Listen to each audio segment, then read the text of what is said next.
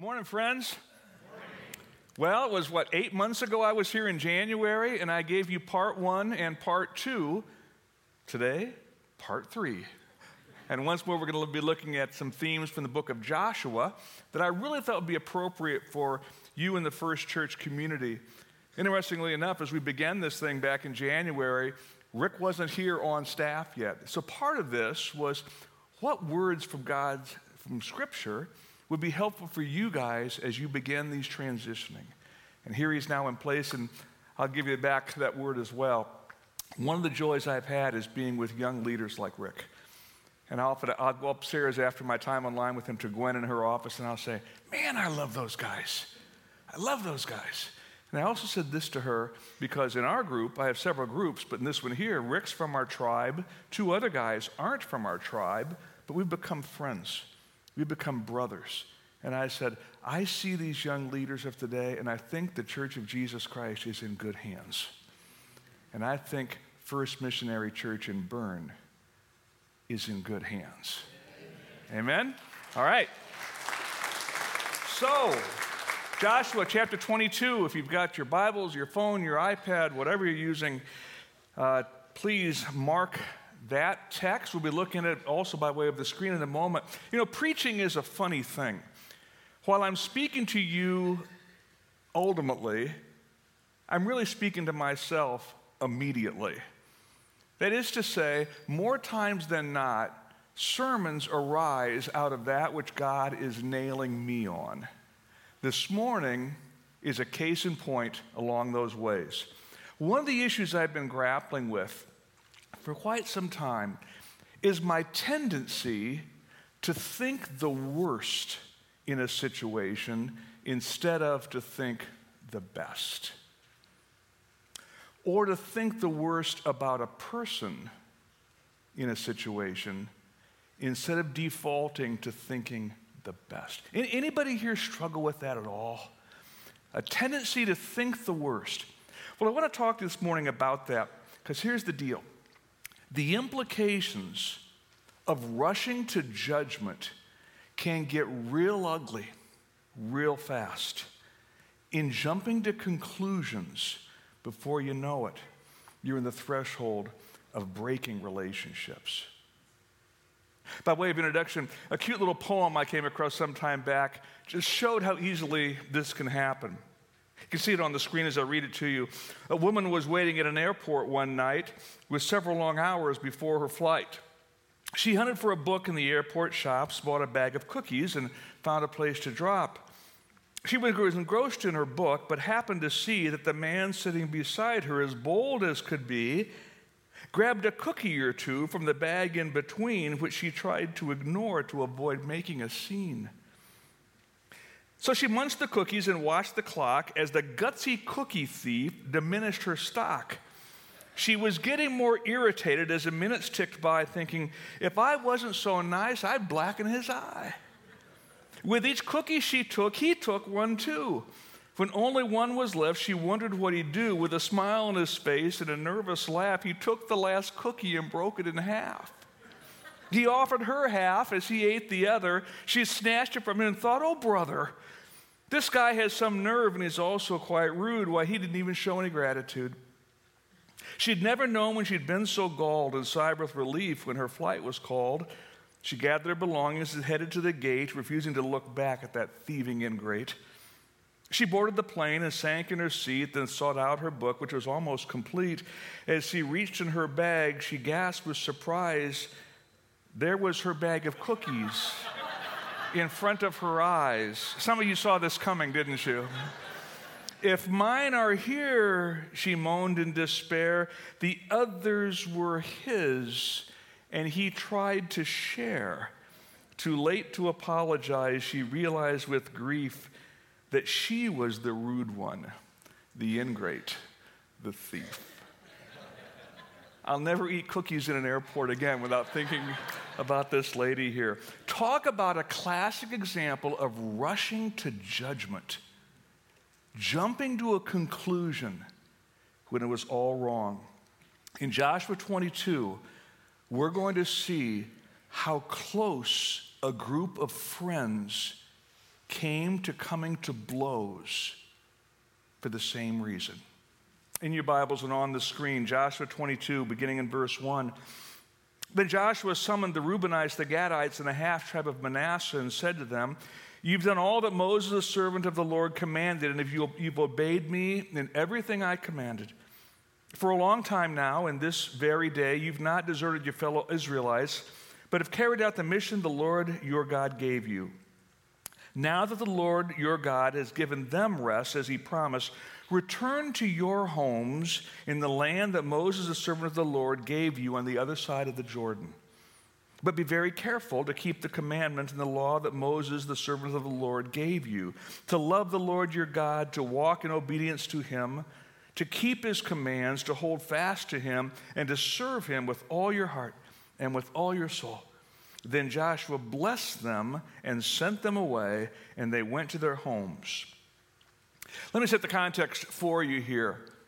When the Israelites began to start taking the promised land, a few of the tribes, as the land was taken on the east side of the Jordan, thought this is pretty good territory, and they staked their claims there.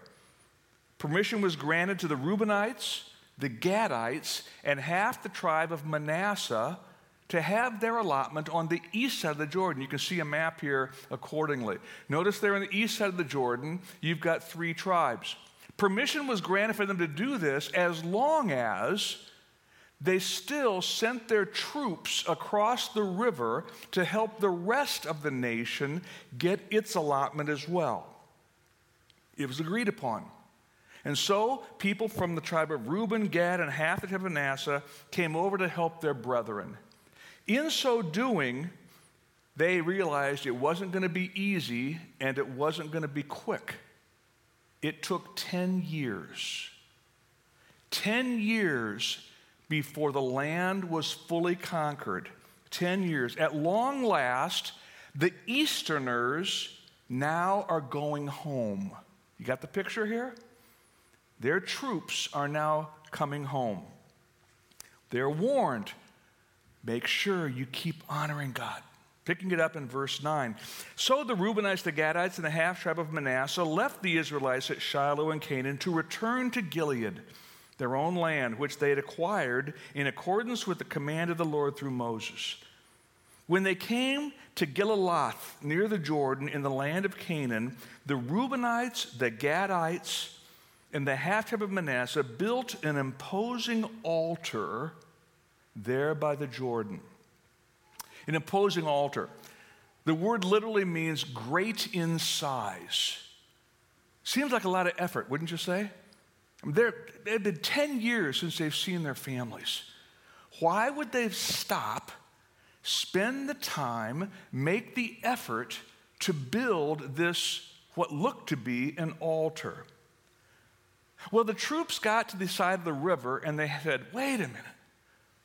We know the story here about how even though there's a river between our tribes and their tribes, we're part of the nation. But what if in the future somebody says, you're from the wrong side of the river?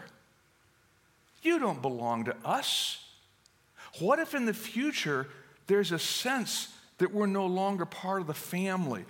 What if we build a monument here to remind future generations that we're all one? Seems like a good idea, doesn't it? In order to safeguard their connections, they build this monument. The text says it looked like an altar, a place for sacrifice and worship. But we'll discover it was never meant to be that. Rather, it was simply a monument. Seems innocent, wouldn't you say? Does anybody see a problem that could arise from doing this? The text continues in verse 11. When the Israelites heard that they built an altar on the border of Canaan at Gilalath near the Jordan on the Israelite side, the whole assembly of Israel gathered at Shiloh to go to war against them. You say, man, they had just fought side by side for over 10 years. Now they're going to go to war against it. Whoa. What's going on here? What's going on here? To the people in the West, what the Easterners had done flew in the face of a warning that Moses had given years earlier. You see it on the screen from Deuteronomy 12. But you're to seek the places the Lord your God will choose from among all your tribes to put his name there for his dwelling. To that place you must go. There bring your burnt offerings and sacrifices, your tithes and special gifts. Be careful not to sacrifice your burnt offerings anywhere you please. Offer them only at the place the Lord will choose in one of your tribes, and there observe everything I command you. Moses made it real clear. We're all going to worship together one place, one altar, one people, one God. It was a sign of their unity. But it was also a warning and a preventative measure to keep people from setting up altars anywhere they wanted to, because then there could be a taking on of the Canaanitish ways, syncretism, pollution. By all worshiping in the same place, the worship could be pure. This wasn't some arbitrary law. This was important. So when the Western tribes assumed that they built this altar, they realized this was no small thing. And they were prepared to go to war, to actually take up arms against their brothers. The problem was they did not look into the situation before they drew their conclusion. They were ready to break relationship simply because it appeared that something was wrong. Some unknown author said this: the only exercise some people get is running others down, sidestepping responsibility, pushing their luck, dodging deadlines, and jumping to conclusions. Some of us, friends, are very good at jumping to conclusions. We see something that appears to be wrong. We talk to someone and it seems like it's not right. And before you know it, we have tried them, found them guilty, and sentenced them because of our assumptions. We're very good at jumping to conclusions. Fortunately, cooler heads prevailed. We read, in fact, in verse 13, so the Israelites sent Phinehas, son of Eleazar, the priest of the land of Gilead, to Reuben, Gad, and the half-tribe of Manasseh. With him they sent 10 of the chief men, one from each of the tribes of Israel, each the head of a family division among the Israelite clans. When they went to Gilead, to Reuben, Gad, and the half-tribe of Manasseh, they said to them, the whole assembly of the Lord says, how could you break faith with the God of Israel like this? How could you turn away from the Lord and build yourself an altar in rebellion against him now? And Reuben, Gad, and the half-tribe of Manasseh replied to the heads of the clans of Israel, the mighty one, God the Lord, the mighty one, God the Lord, he knows, and let Israel know. If this has been in rebellion or disobedience to the Lord, do not spare us this day. If we've built our own altar to turn away from the Lord and to offer burnt offerings and grain offerings, or to sacrifice fellowship offerings on it, may the Lord himself call us to account. No, we did it for fear that someday your descendants might say to ours, what do you have to do with the Lord, the God of Israel? That's why we said, let's get ready and build an altar, but not for burnt offerings or sacrifices. On the contrary, it's to be a witness between us and you and the generations that follow that we will worship the Lord at his sanctuary with our burnt offerings, sacrifices, and fellowship offerings. Then in the future, your descendants will not be able to say to ours, you have no share in the Lord. Down to verse 29. Far be it from us to rebel against the Lord and turn away from him today by building an altar for burnt offerings, grain offerings, and sacrifices, other than the altar of the Lord our God that stands before his tabernacle. And when Phinehas the priest and the leaders of the community, the heads of the clans of the Israelites, heard what Reuben, Gad, and Manasseh had to say, they were pleased. And Phinehas, son of Eleazar, the priest, said to Reuben, Gad, and Manasseh, today we know that the Lord is with us, because you have not been unfaithful to the Lord in this matter. And Phinehas, son of Eleazar the priest, and the leaders returned to Canaan from their meeting with the Reubenites and Gadites in Gilead and reported to the Israelites. They were glad to hear the report and praised God, and they talked no more about going to war against them. Wow. You talk about a close call, huh? Man, a terrible tragedy, barely averted. Here's the deal, friends. Many times a tragedy isn't averted. In our day, in our friendships, and in our churches, misunderstandings arise, assumptions are made, accusations follow, and in the end, friendships are lost, partnerships are ended, and churches are split. Not because of doctrinal error, not because of moral failure, but because somebody rushed to judgment, made an assumption, drew a conclusion, and drew their sword. Here's the thing.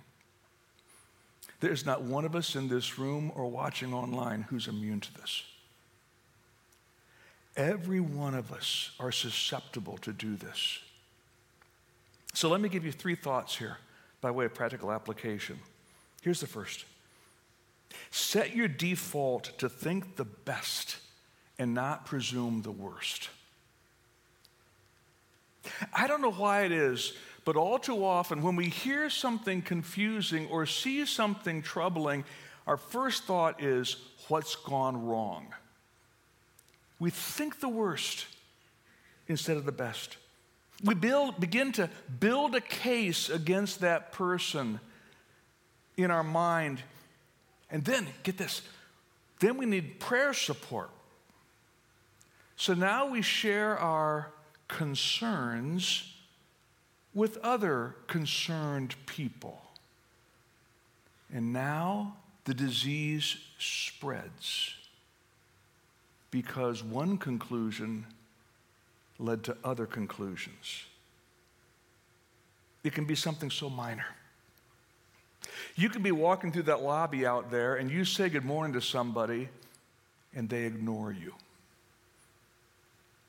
And you think to yourself, who do they think they are? I know they heard me. I know they saw me. They walked right by me. Too busy? Too important? And you begin to ponder this. And it begins to start getting in your craw, and you think, you know what? This church isn't even friendly anymore. Why, that's happened before. We used to be such a friendly church. Now we're not friendly at all. I think I'm going to go to another church that's friendlier. You say, you got to be kidding me. That stuff happens? Oh, yeah. It happened to me. Sometime back, I was walking through the lobby of Fellowship, and somebody said, good morning, whatever, hoping that I would stop, I'm sure, and chat. And I kept right on going. I kept right on going. And I later found out they were hurt. Who does Pastor Dave think he is? Too big for his britches? He won't even stop and say hello? Doesn't think I'm important? It began to build and build and build. And finally, it got to the place where I heard they were leaving the church. I tried to track them down. They told me about the morning, and I said, on that morning, I just heard of a serious situation that I had to get to. I didn't simply ignore you. I ignored everybody.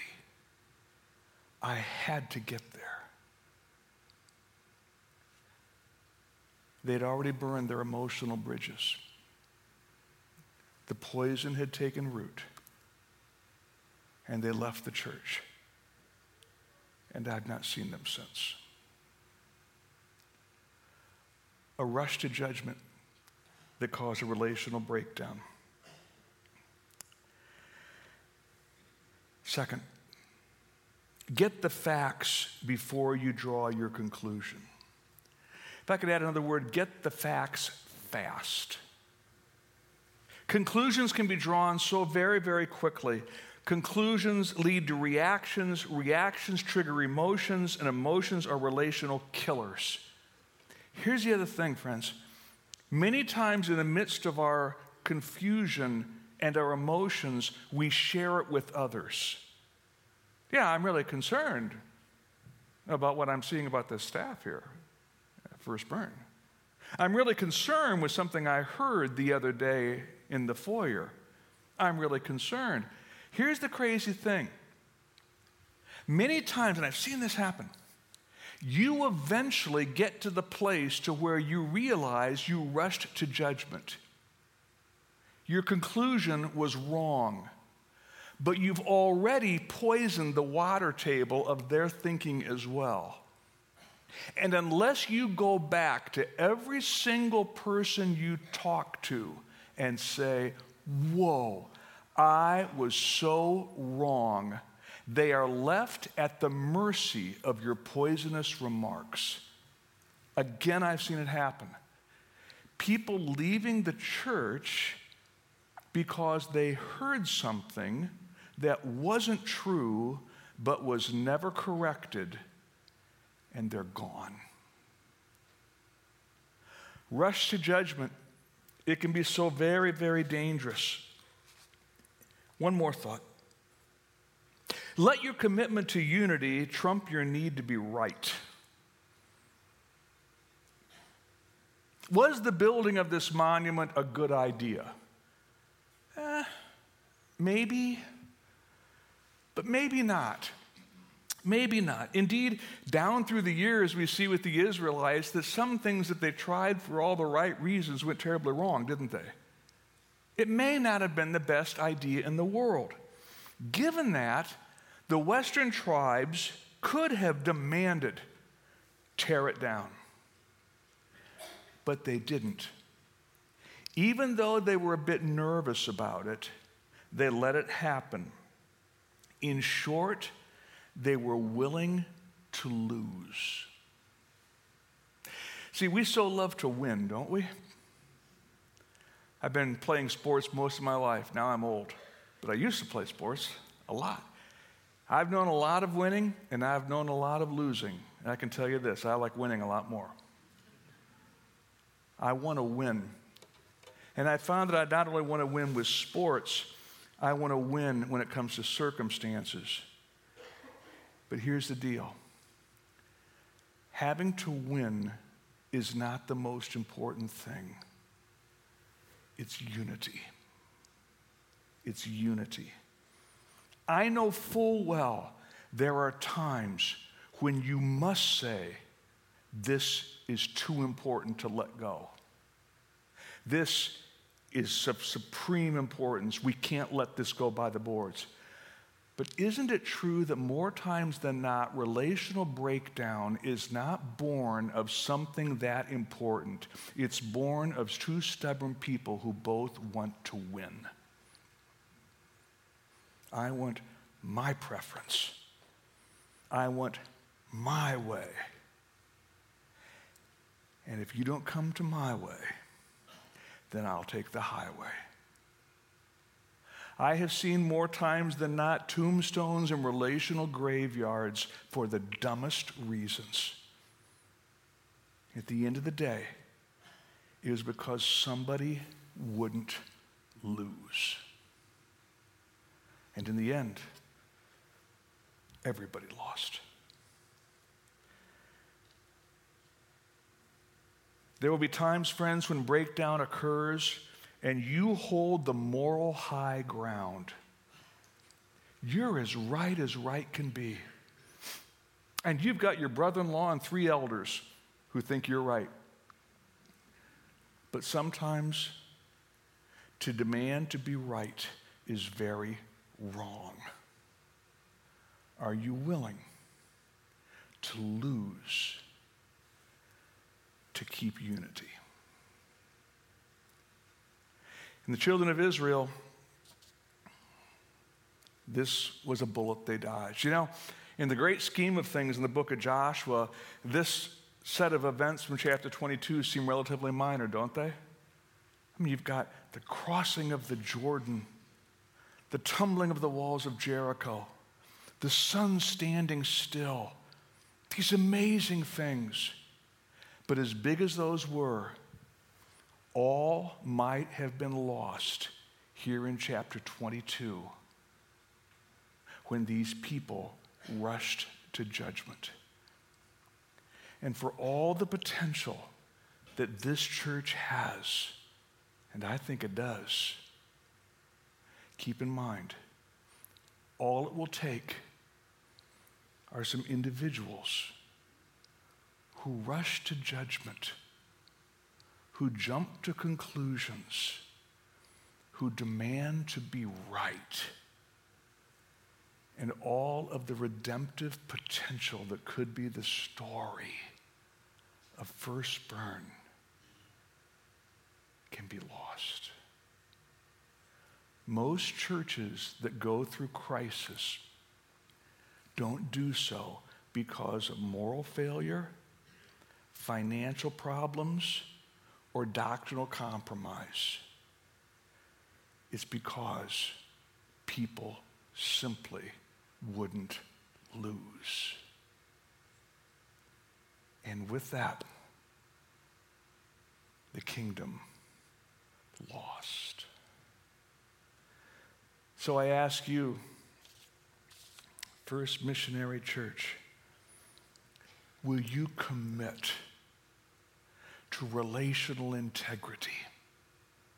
Will you commit to thinking the best? Will you commit to determining there's something more important than winning? It's the kingdom. It's love. Will you commit to that? I hope you will. Toward that end, I'm going to ask you if you would please to stand. And before Mike comes to lead us in the last song and Rick closes in prayer, I'd like us to lift our eyes and voices. Let's read this together with a sense of conviction, shall we, friends? Together? Be completely humble and gentle. Be patient, bearing with one another in love.